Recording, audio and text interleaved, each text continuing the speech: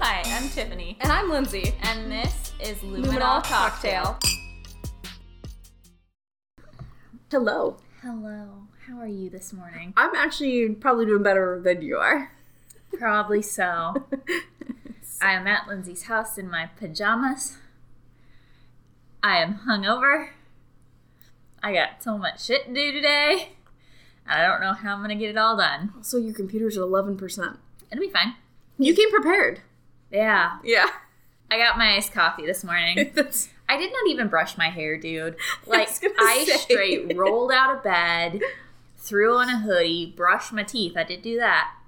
That's important. I brushed my teeth, and I have this micellar water that I used to so I wiped my face off, got in the car, and came and hoped for the best. What did you do last night? Had a bitch fest. Okay. Drank and had a bitch fest. I wasn't sure why you were, the reason for drinking was. Yeah, there's just been, a lot of drama in my workplace recently. Mm-hmm. You need, a personal day. Exactly. I need a mental health day. Yeah. But we don't have the staffing for that. Right. So, coworker and myself, basically, once we both worked 12-hour shifts yesterday. Yeah. When she got off work, she came by and we just drank wine and ate pizza and bitched. It was very therapeutic, honestly. I bet. Sounds like it. I feel a lot better mentally. I feel a lot less weighed down. So, It was good. Well, that's good. But, all things considered. Yeah. Wine hangovers are the worst also. Yeah. Well, also, yesterday, one of our specialists are leaving. Mm-hmm. And so when it's, the last day of work for a doctor, they'll, buy lunch for the whole staff. And they got it from this chicken sandwich place around here. I don't know. But, you have problems with chicken. Well, also, it wasn't just me. I was like, oh, this is just my body being No, dumb. I mean, it's always you and chicken. Yeah. It doesn't matter where it's from, but it's always chicken for you. It really is. But I felt I was holy shit, dude. After I ate, I was I feel terrible. That's not And great. I thought it was just me. And then we, got in the OR and the surgeon came in and he was like, I am so sorry you guys had to wait, but that lunch did not agree with me at all. And I was like, oh, good. Because I'm feeling like hell, too. Like a fried chicken kind of thing or grilled? Or? Yeah, it was fried. I just think it's funny that you consistently have problems with chicken. Way more. I don't think I've ever had any problems with chicken ever. Yeah. The amount of times you're yeah, that chicken really did me in. My body is just stupid. Yeah. We were talking about it last night because we were talking actually about the COVID vaccine and pros and cons and whatever. Pros, you get your life back. Right. Con, you stay in the house forever. Well, one person was I am not personally high risk for COVID. So there's the argument from people who are I'm not high risk. I don't need it. She's but I don't want to spread it. Yeah. And that's why. Well, I think also would be nice if there was another lockdown, then people who are in hospitals or because I know it goes in phases, right. And I think one of the early phases is grocery store workers, and I was yeah, because if we go through a fucking lockdown again, then people who work there and have to work aren't gonna be put at risk of getting something basically. Well, which I was that makes so much more sense. Well, also it's just super fucked up the way each state is allowed to classify. Yeah, I'm veterinary professionals were classified as essential workers, so we kept working the whole time, especially since we are in ER and specialty practice. Yeah. We did not close down at all, and they were not putting us in any position to have the vaccine. I don't get it. You guys are going to be round 2, probs round 3. Yeah. But they just... but at that point, this week changed it'll be anyone will be able to get it. They're well, yeah, da-da-da-da-da, we're all young, whatever. And I was I'm at risk for that. I'm at risk for a COVID-related death. And they're what? And I was my heart condition? Yeah. And then they're I was but I'm also high risk for vaccines too because of my vaccine reactions. So they're what can your body do? Not much. Well, it don't function too well, but that brain, though. Yeah, there you go. It's good. I got a good brain, maybe, sometimes when it decides it wants to work. Otherwise, my body's kind of crap. But it'd be fine. Yeah. As long as I don't have to switch to a strictly chicken diet, I'll probably be okay. I'm surprised you still even bother eating chicken anymore at this point. It's good when you're trying to be healthy. Well, yeah, I know. I'm just... But one too many times would be... once would be too many for me. Here's the problem, though. I cook the fuck out of chicken whenever I make it at home, so it's always, like, dry. And Ian's like, babe, you gotta, like... You gotta not should bake it. do this. I do, but I'm like, what I don't trust you. 5 more minutes. What do you bake it on? What temperature? 375. For how long? 30 minutes. Yeah, you are. Yep. You are trying it out. Yep. I'm not trying no, I know. to fuck with that. I don't get sick from my chicken at home, mostly because it is so fucking dehydrated. Nothing can live. I'm like, if there's a little bit of moisture in there, I'm like, nope, probs rock. Gotta cook it some more. Well, you gotta let it sit. You gotta let it rest for a moment. Yeah. Let it rest. That's why I'm ready for summer, because then I can just grill again. And I got to a point where I was making some pretty damn good chicken on the grill, and it was cooked all the way through, and it wasn't dry as Do you have hobo meals? Or camp meals? Or we used to call them hobo meals. Yeah, I know what you're talking about. No, I don't. I usually just, like, marinate chicken for, like, a couple days, and then I just grill it. Those are just so simple, because you put it in the foil with, like, vegetables and whatever dressing, or and then just, like, throw it on there and be like, all right, cook yourself. My mom gave me this thing, and it's like a metal basket, and it, like, for grilling vegetables. Oh, yeah, I bought one for my dad. Yeah, she was like, here you go. She's like, so you can grill your vegetables, but, like, you don't have to worry about them falling through the grate. Yeah. So that was pretty helpful. I think also got my dad, like, one for, like, fish, too. So you can grill fish. Yeah, because that's probably pretty difficult to do on a grill. Yeah. I don't think my grilling skills are quite there yet. Well, my dad is like a grill master, basically. Makes also, the best burgers. My grill is like the size of a placemat. It's the babiest of grills. Yeah, no, my dad has one of those really nice grills that like you need to put underneath an awning so like it doesn't get ruined in the rain. Yeah, no, Tiffany doesn't have one of those. Like I think it's not a charcoal grill. It's it's one that has like the 2 like sections you lift up the top. Yeah. One day I'll get one of those. I wish Alex would grill more so that we could get one. I like grills. Like grilled food is good. A grilled food is super good and it's healthier than fucking frying it. Yeah. So that's why I try to bake most things. Yeah. I prefer baking things. No. Well, I'm making Korean barbecue tonight for dinner. We're doing date night tonight instead. Alex forgot he opens today, so and because now we're obsessed with dice, for example. So which I realized I'm pretty sure I have like ADHD or something. Oh no! Like I get so obsessed about things and I can't focus on more than like one thing at a time. Mm-hmm. Yeah, so I've been like neglecting research and schoolwork to write my one shot. So it's bad. I'm like obsessed with it. I just want to finish it. But he got like a bunch of like variety of dice. I just send you like whatever. And so he came up with a game where we were rolling. Whoever had the lowest number had to take a shot. He was rolling terribly, like back to back. And then you roll another dice to tell you how many minutes in between. And he kept rolling terribly there too. So it'd be like 2 minutes. Oh. So I got him trashed on Thursday night by accident. Whoops. So just a good Thursday, you know? Just a casual Thursday. You want to take a break? Sure. Okay, let's take a break.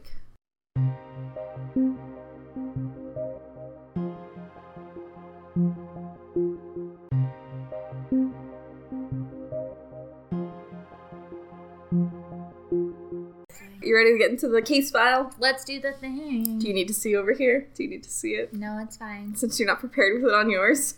No. Well, I have it off so that it saves battery, right? Because you didn't come prepared. I mean, I have all my research done. I did all of my research for this case a week ago, which is... That's amazing. Quite good for me. I did mine last night and this morning. Nice. See, that's normally like... My gig is normally like Wednesdays. Because it's my day off from work, and I'm like, Wednesdays is podcast days.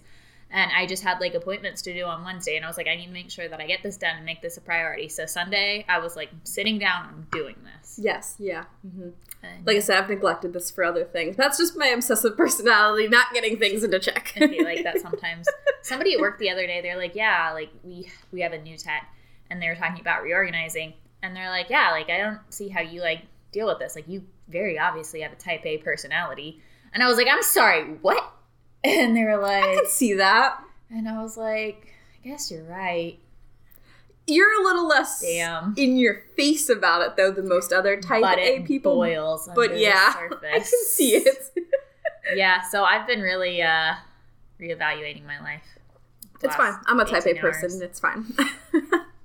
I'm fine. I might annoy other people, but I don't care. That'd be fine.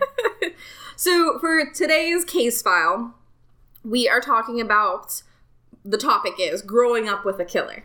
Yeah. So pretty... Could be a parent, could be a sibling, could be an aunt. Maybe a grandmother. Right. Could be a neighbor across the street. Like you grew up across the street from them and didn't realize they were a terrible, terrible killer. I don't know. Yeah.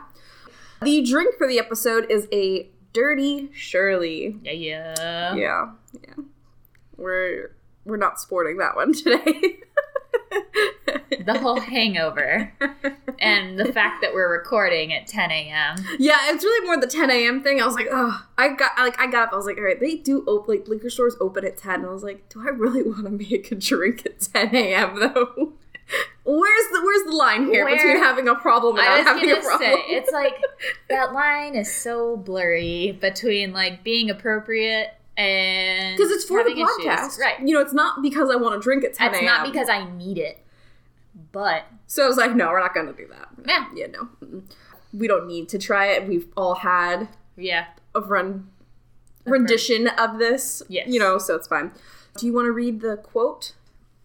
Character cannot be developed in ease and quiet. Only through experience of trial and suffering can the soul be strengthened, ambition inspired, and success achieved. It's Helen Keller. Felt like a weird one, but I was like, I like the quote, so. It's fair. Helen Keller is the trump card when you're playing Cards Against Humanity also. All right, I think that is it for the case file. Yeah. I'll just go then. Yeah, go for it. Cool. You're good, yeah. Your computer's gonna die anyways. It will. We're at 10%, guys. It'll be all right. April Belasco's family moved a lot while she was growing up. Her father, Edward, was a handyman who was often unable to provide a stable income for his family. Basically, just as soon as they begin to establish roots and connections, it was time to move again. The fact that they were moving would come out of nowhere. Things would be going along normally, they'd be living their lives, and then in the middle of the night, he would wake up the family and tell them it was time to pack up and move again. This transient lifestyle was just a part of the abuse that Edward dealt to his family. He was also both physically and mentally abusive. As you can imagine, given this type of lifestyle and personality, Edward tended to dabble in illegal activity. What? Who could have guessed?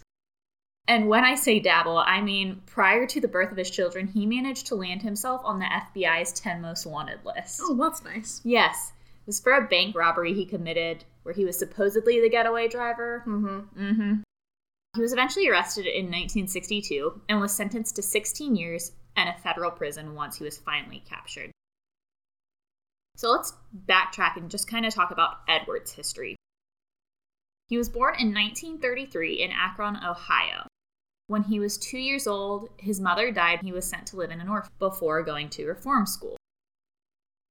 In 1950, after leaving school, he began committing petty crimes before eventually enlisting in the Marines. Okay. So I don't know if he was like, I'm gonna be a bad guy, just kidding, I'm gonna go to the Marines, or if it was a, thing like they did in the 50s, like, you're going down a wrong path, you can go to jail, or you can join the army. That's kind of what I feel like it was.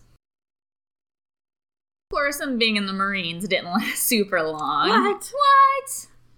He eventually just went AWOL and was arrested. He was at a quarters or military base in North Carolina, and they caught him, I believe, in Jacksonville, Florida, and arrested him there. He was dishonorably discharged, but he learned that you can get things for being a service person. He would pretend to be a Marine, which, of course, ended in him being arrested, again, for impersonating an officer. Side note, when people are dishonorably discharged, why are they allowed to keep their uniforms? Because then shit like this happens, because that's what it was. He was dishonorably discharged, but he was still wearing his uniform for the Marines and stuff. And don't they buy it? No, I don't know. I feel like if you get discharged for a fine reason, sure, whatever. Anyways, He spent the next few years in and out of various prisons, where he eventually became an outspoken advocate for prison reform and wrote a book about turning away from a life of crime called I like it. It's a great title. Yep. Interesting spelling. Really rolls off the tongue. It's called Metamorphosis of a Criminal. He, of course, sold it to make some dollars and was able to support his family from that for a while. Oh, that's nice. And that brings us up to April's childhood. When she was growing up, she knew things weren't quite right, and as she was growing, she realized their lifestyle was not like that of other families. Mm-hmm. She and all her siblings were aware of her father's dark side. She grew up with a variety of memories that didn't make a ton of sense because she was so young when they happened. Mm-hmm. And, like, you know how it is when you're a kid and you can only, like, remember, like, parts, pieces of weird shit, and it doesn't make a ton of sense, but you're like, okay, whatever. Like, it was a thing, it happened. One of the things was that when she was 8, she remembered her father taking her to a park and down a path until he reached a point by a pond, where he pointed at the ground and shouted, "Here." It seemed strange and random to her 8-year-old mind, but she moved on because she was like, whatevs, don't know what that's about. As she got older, more and more strange things just didn't add up. Another one of those events was the mysterious hospitalization of her mother when she was a child. She wasn't entirely sure why she was there and wouldn't learn of it until she got much older. As far as she knew, her mom left the house for a couple days, came back with no real explanation except that she had been in the hospital. Okay. They didn't talk about it. She also began to connect the dots in her mind that her father must not just be a shitty dude as a father, but also had the potential and capability of doing some pretty awful things to other people. This was made even stranger by her father's obsession with murder. He would often, which, like, rude. Yeah, I know. He would often cut out newspaper clippings in their town of recent murders and tape them on the walls. And just had his own little murder wall. Okay, that is kind of weird, though. Right. That's super weird. Which, like, right. Like, there's, like, a obsession with murder. Like, okay, well, all right then, fine, be like that. But then it's like, I'm not going to cut out newspaper. There's a difference between... tape them all over the wall like a conspiracy theorist. Yeah, like making a shrine to murders and just wanting to be up on the up and up. Yeah, apparently he would get real pissy if people were, like, around it or the kids were gonna fuck with it or anything, so. Sounds like like an altar. Yeah. Perhaps the strangest thing would happen when April was an adult, which was the murder of her foster brother, Danny Boy. In 1996, Danny Boy was found dead in an Ohio cemetery after having been shot to death.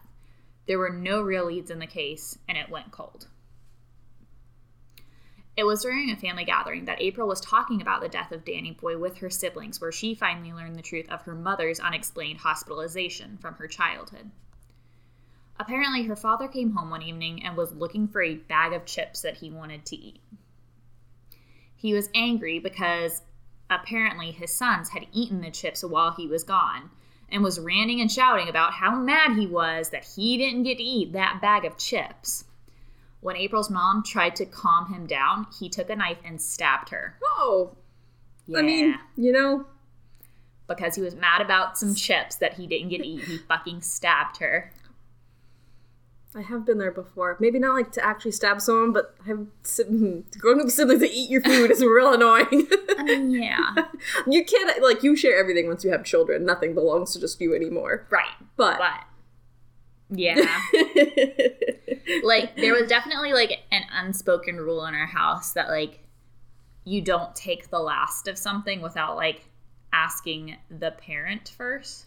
Yeah, I grew up with, like, well, like, it'd be, like, soda or just things like that, but it'd be more of, so they fucking know. Exactly. So they can buy more. Exactly. It wasn't like a, you can't have that. It was like a, you just need to communicate with us we know what's in the house. Yeah. Kind of situation. Yeah. Not because they're going to stab us if they get not surprised. Because they want it either. Right.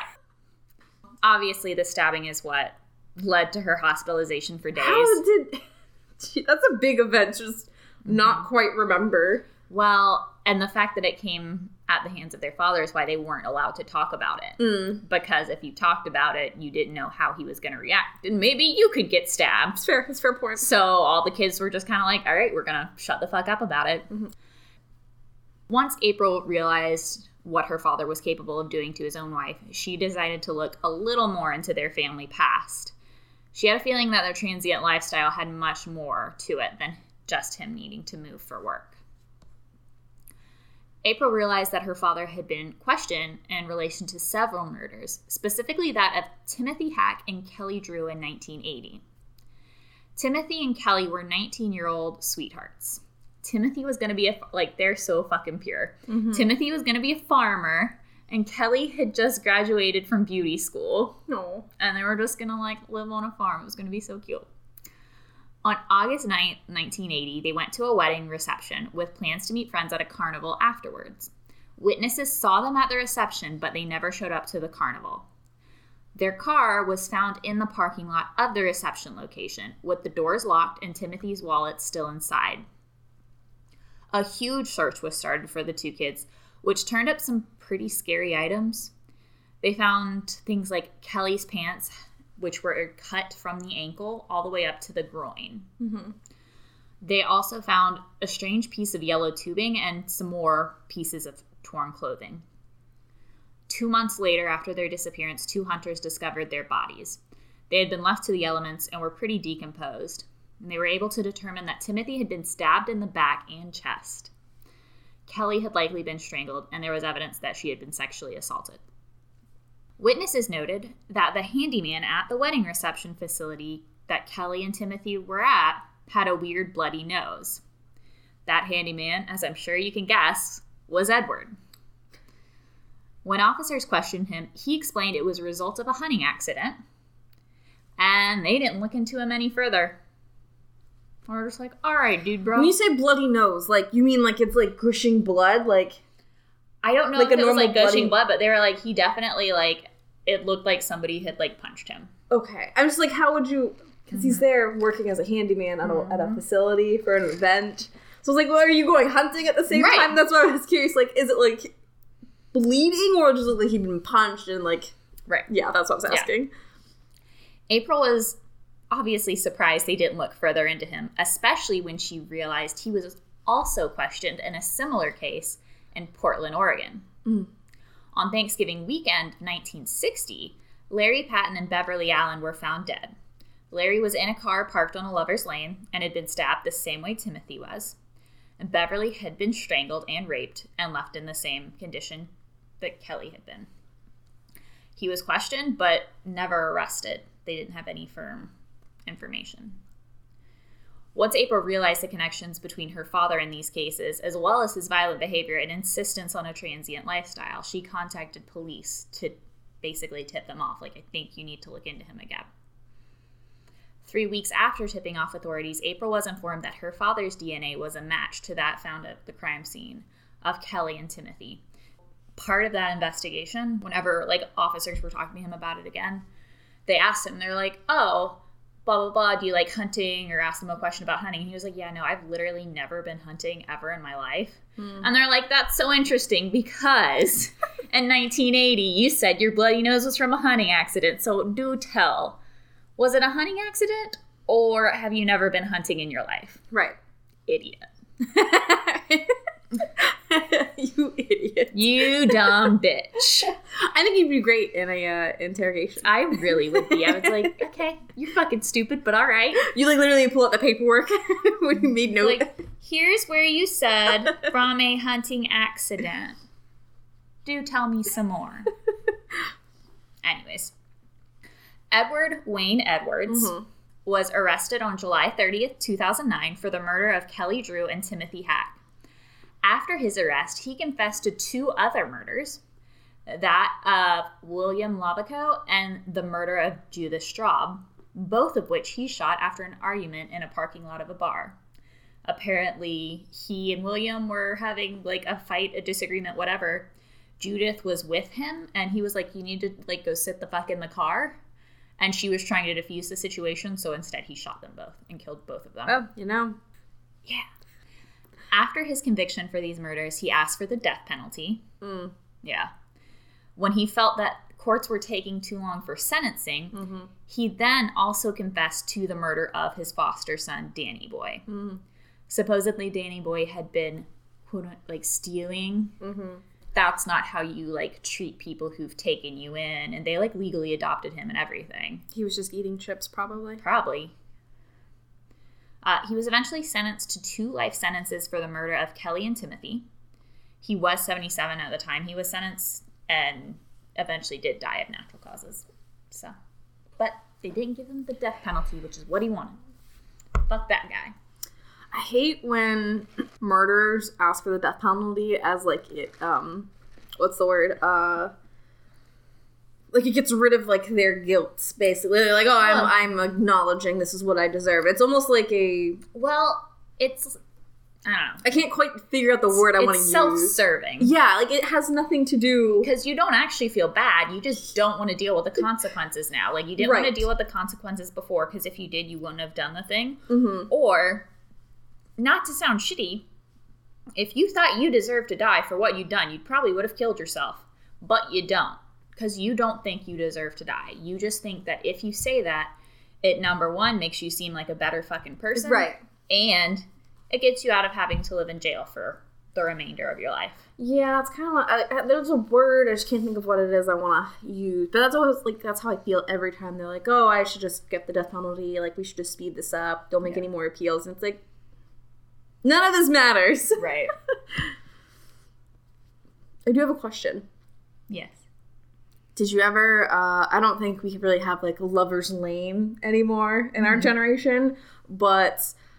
would you ever, like, park a car somewhere and hang out in a deserted area? Would I or did I? Either one. Did you? And now would you after, years of being... Oh, I definitely would not. There is private property. Yeah. That I would go to and hang out. That's fair. In a secluded area, but I props wouldn't just go to a road that everybody knows as a lover's lane. Yeah, I was like, I don't think we have a lover's lane situation anymore. I think you just kind of take your car to somewhere that's abandoned. Well, like, I think it's somewhere that's abandoned, but then it's, like, also, like, there are definitely still certain places that kind of fall under that, like the woods behind CSU. Oh, well, I guess if you've got the woods behind CSU, you've got... from here and exposed to things like that, I guess that makes sense. But not really so not much. In Florida. No, not really in Florida. Like, kids would go hang out places, but it wouldn't be like a known spot to hang out to do things or anything like that. Like, that's not, like, people did it, but it wasn't... I was going to say, it wasn't a spot. I think there are definitely known spots, but I wouldn't classify them as, like, That's what I was like, lovers. Do we have a lover's lane, technically? Is that a thing that's died? I don't know. I guess it depends on where you're at, also.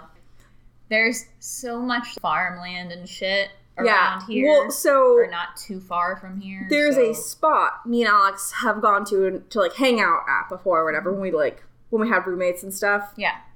And, we had gone back there... I don't know at what point. I don't know if we lived here when we did it or on homework or whatever. But we went back and we were, like, out walking around and stuff. And we came across a large pile of corn. Like, corn cobs. Yeah. And I was like, nope, getting the fuck out of here.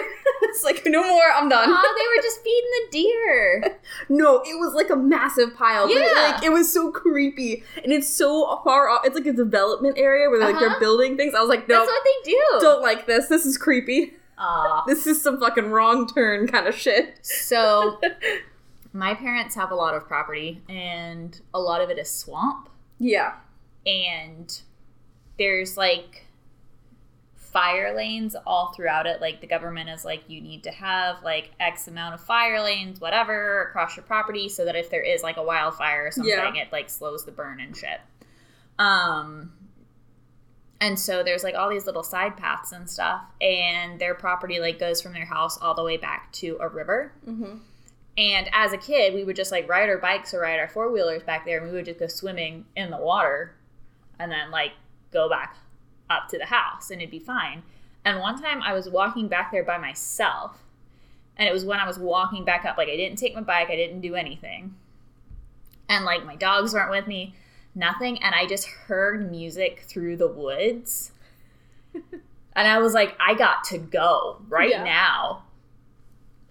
Because apparently, like, also, like, on the one side of their property is government-owned and it's like a wildlife sanctuary. Mm-hmm. And then the other side is also private property, and I guess somebody put drug trailers all together is the only way to describe it. Mm-hmm. Because it was like they have a generator, and it's like 3 single wide trailers, and they just run extension cords to the other ones. Okay. And like my dad drove back there because I told him what happened. He's like, I'm gonna go fucking investigate. And I was like, okay. And then he saw that and he was like, no, you guys aren't walking back there anymore.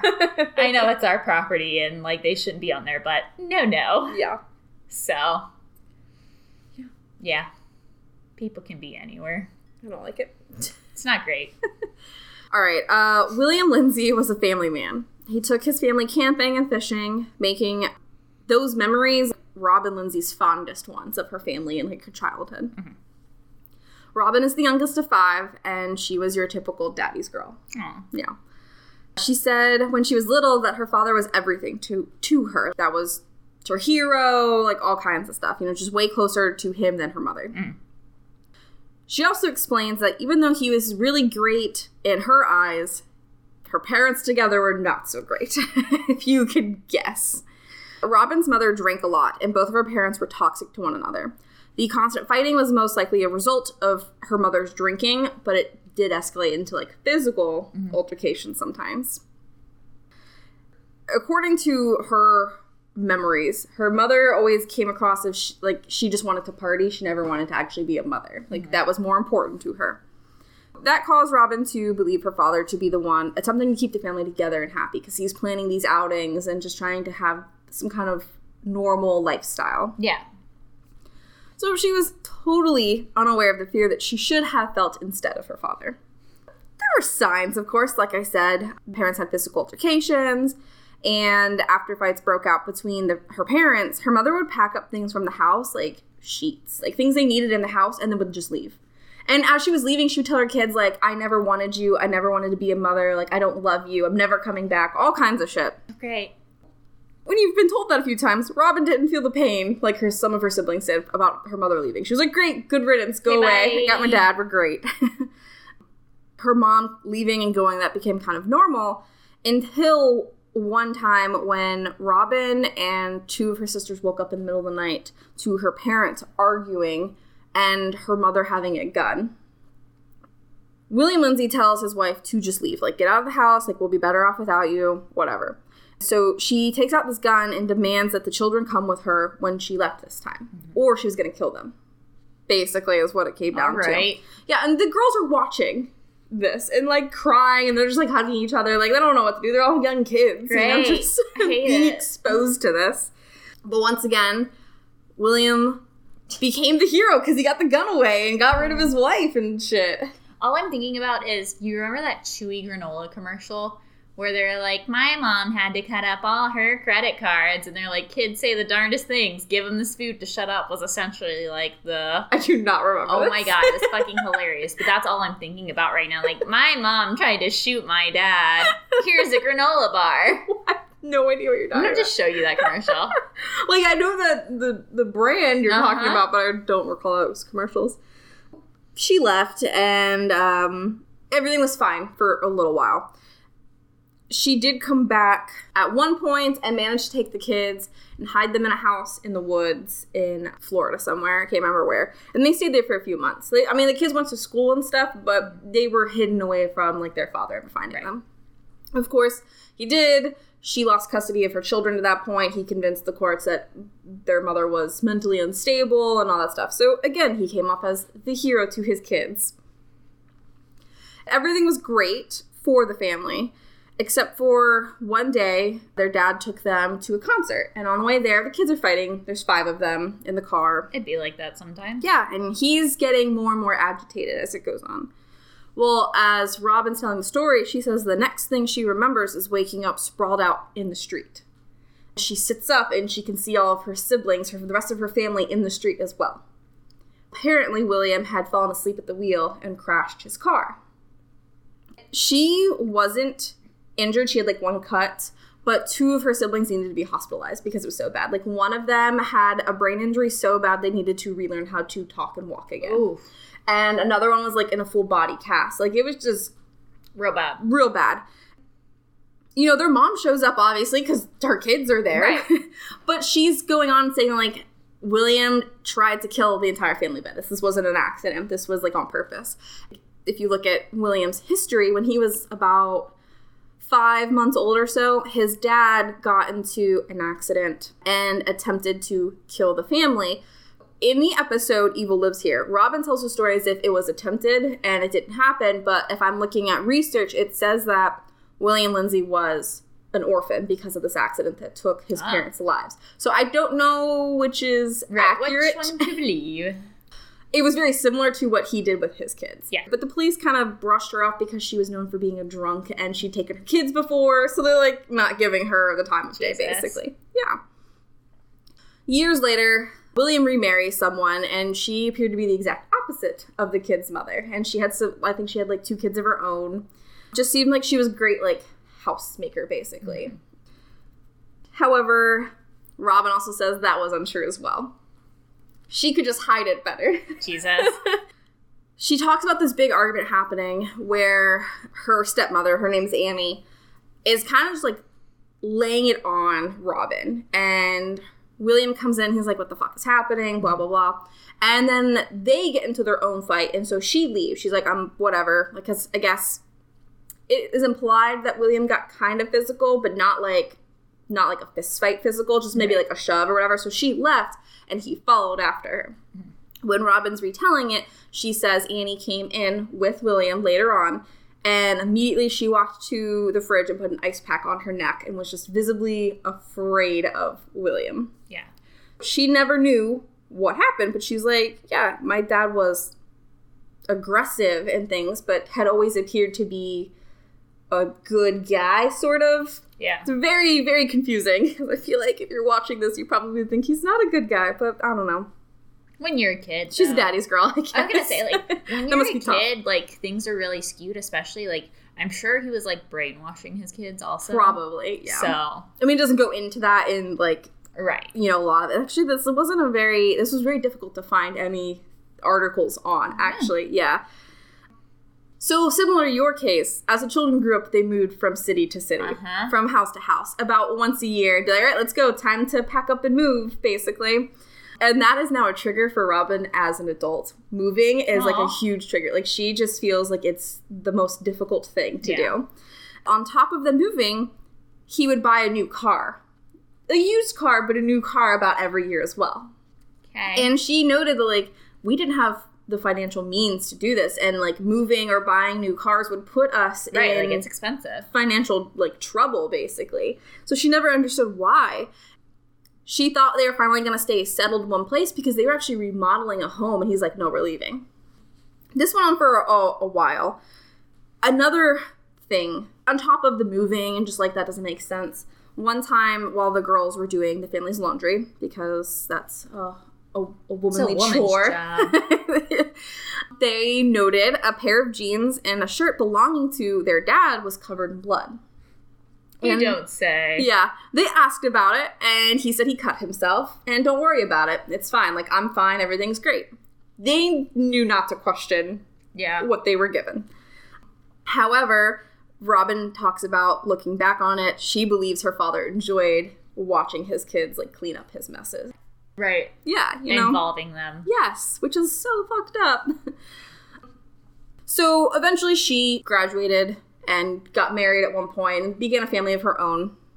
But William was still present in her life, and he visited her and her family, and they were close. Yeah. Annie died eventually of cancer, and Robin thought that her father's behaviors were just kind of a spiral from that loss. Mm-hmm. He kind of acted, like, paranoid and was on edge constantly, and he just didn't seem like his normal self, I guess. Yeah. However, that's not what the problem was. Of course it wasn't. God damn it. So the truth wouldn't be revealed to Robin, her siblings, their family, until 1996. So they are all grown at this point, have their own families. Right. When they find out their father was arrested and charged with murdering a sex worker. Okay. She says at the time when she found out, she couldn't believe it. They're like, that doesn't make sense. Yeah, like, my father would never do this. Well, it turns out he did. William confessed to killing between 12 to 20 other victims. Oof.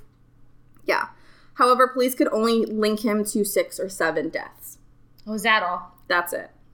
This took place, I think, over a few different states, so that probably might be part of the problem. Right. Of course. The deaths had taken place between 1988 and 1995. And William explained that he found his victims from what he called Crackhead Corner. Oh, God. I guess this area was a known spot for sex workers, drug dealers. That would be easy for him to find a victim. Right. He was charged with the one, but he confessed to killing Lisa Foley, Anita McQuaig, I think is how it says, Connie Terrell, Lashana Streeter, Cheryl Lucas, and Donatha Hale and Diana Richardson. All of them were sex workers, if I'm not mistaken, and they all came from, like, a similar area. Lisa Foley had disappeared October 9th, 1983. After a night of drinking at a lounge in downtown St. Augustine, William strangled her after the pair got into an argument after having sex, and her body was discovered 5 days after she disappeared in a marshy area of St. Augustine Beach. Anita got into William's car on November 29th, 1988, and her mutilated body was later discovered floating in a borrow pit near St. Augustine Beach as well, the following morning. Yeah. She had been beaten so badly her eye socket was crushed and her jaw was fractured in 2 places. Jesus. She also had cigarette burns and bite marks on her. Yeah. Police didn't connect it because it was so different. Right. They were looking for obvious signs of a connection, but, like, she was beaten, whereas the other one wasn't. So, like, this doesn't, you know, right. She has a lot of different marks of abuse on her. William confessed to that murder in 1997, but he couldn't recall why he'd gotten so angry to do that to her. Because you're a douchebag? Yeah. Well, there is a theory. So Connie Terrell was picked up by William on June 10th, 1989. Barely 12 hours later, her nude body was found by fishermen. Connie had been strangled with a rope and was shot. So again, kind of different. Yeah. Lashana Streeter was picked up by William on March 1st, 1992. Her body was found 10 days later by a local taking a shortcut to an area residents call Quinny's Land. She had been partially undressed and hidden beneath broken branches and other debris. Cheryl Lucas was picked up by William on a June evening of 1995. Allegedly, Cheryl grabbed money from William's dash before jumping from the vehicle and trying to run back to where she was. He caught up to her and crushed her skull with a pry bar. Oh. Yeah, her body was found several days later by boaters. So really the only connection has to do with the area bodies are being dumped. Right. At this point, obviously, they put that this is probably a serial killer. Right. So the other 2 people he confessed to killing, their bodies were never found. The dump sites for the murdered victims of William Lindsay was a place Robin remembered fondly until the truth was revealed. All of those camping trips and fishing trips were there. Oh, no. At this beach, this creek nearby. Oh, no. All of it there. They have a picture, like a crime scene photo. It's like of like a boardwalk or pier or whatever, and it's marshy and stuff. She's like, I know this spot. Like, we've been here. Like, we went here as kids. Like, when I was 8 years old, we would go fishing here. That's so fucked up. Yeah. And so she's like, I think he would take us there so he could go to this place and relive his murders, basically. Like with the one I was talking about when she was like, yeah, my dad took me on a path and he was here. They're like, yeah, found out later that's where he murdered someone. Yep. Same thing. He just really enjoyed fooling everyone. At every place he went to, no one thought of anything. William Lindsay did die in prison on April 17th, 2001, after being sentenced to 30 years in prison in Florida. 500 years. 500. And not 1 month less. That's actually not a very, like, the media really didn't pick up that. It's really difficult to find a lot of stuff on it. He was murdering sex workers? You know what? I have this problem because Alex came in and was watching the Evil Lives Here episode that I was watching. It's titled, I Hate Being Daddy's Girl or something like that. Mm-hmm. I had to pay $3 for the episode because it didn't come with my Amazon account. Jesus. But it's fine. It's like season 5. I don't remember what episode.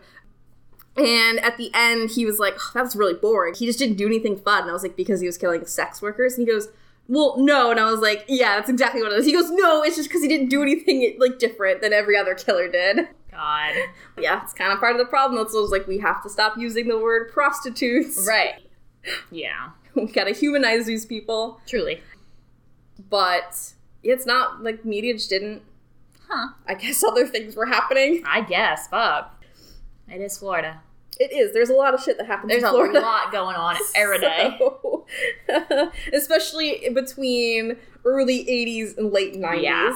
There was a lot happening. A lot of things going on. And you're right, but the sex workers, that's not gonna... Right. No one cares. No one did care. Right. Like, I mean, you see it in tons of cases where they're like, oh, here's another thing. Here's another thing. Here's another thing. Wow, look at all these bodies. And they're like, well, I don't know. Yeah. I guess when you, if you move a lot for no reason... If your dad randomly is like, hey, we gotta leave again, he might be a murderer. Just keep that information in your back pocket. It's fair. If you buy cars every year. Yeah, definitely a murderer. Definitely. Dads have it on this one. Yeah, well, I mean... Yeah. Most offenders are male. I just can't believe he tried to kill his whole family in a car accident. What a bitch move. Oh, and so at the end of the episode, when Robin's explaining the crime scene photo and stuff, she also says she either believes or he said the reason why he killed these people was because they reminded him of his ex-wife, their biological mother. Jesus. These type of people, these drunks, these drug addicts, these, like, lesser viewed people. I was gonna say, like, fuck. Now I'm gonna blank. I don't know what you're going to say. I don't know.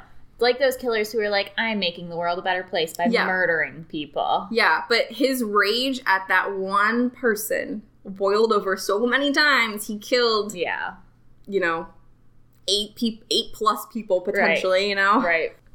First responders unit? Yes. I remember. You did. You're doing so good. I really am. You can look for more information or find us on Instagram at Luminol Cocktail Pod. You can find us on Facebook, Luminol Cocktail Podcast. And you can find us on our website, which is... LuminolCocktail.com. It has blog posts about these things with links to our sources if you would like to know more. Otherwise, we will be back next... Nope. What the fuck did I do wrong? You forgot Weekly Verdict. Oh, shit. Weekly Verdict. I'm hungover. It's okay. I was like, oh, no. No. It's because I said I was doing so well. Yes. It's my own fault. It's fine. What's your weekly verdict? My weekly verdict. I haven't done anything this week. Besides D&D, I don't know if I really want to make that my thing. Fuck it. Yeah. D&D, I guess, will be my weekly verdict. Because it's new. Mm-hmm. I don't recommend it unless people actually like it. But if you do like storytelling, I highly recommend becoming a DM for some group because that's a lot of fun. Yeah. Yeah, you get to paralyze people. You get to kill your friends, basically, without killing them. So if there's any murderers listening to this, probs try D&D. Take your anger out in other ways. I mean, I got to kill Alex in 2 turns after I paralyzed him. So, I mean, you know. Nice. I wouldn't have been able to do that. No. But me as God can. Yes, you can. So, anything is possible when you're God. Also, I like that I have friends that don't mind that I like some dorky things. Because if, like, growing up, I would have enjoyed D&D. Yeah. But I would have been so horribly made fun of it that I never would have Right, like you wouldn't considered have because kids are dicks. Yeah. So it's nice that now I'm a grown-up that I have people that don't care. You can do whatever the fuck you want to do. Yeah. So it's also kind of nice to realize that. Yes. It doesn't matter. It doesn't. As long as you're happy, that's all that's important. Yeah. What's yours? I think my weekly verdict is that I have started a workout routine again. Oh, how fun. Yeah, like I still can't do any like... Oh yeah, because your hand's not... Yeah. Still trying to get my fucking rehab, like physical therapy and stuff, but whatever. But I've started running again. It's so cold. How are you doing that? I hate myself, I guess. So cool. I tried to take Velma the other day. No. Oh, that was a bad choice. I love her, but I can't take her until I get, like, a harness, because she just has a collar right now because she outgrew her puppy harness. Yeah.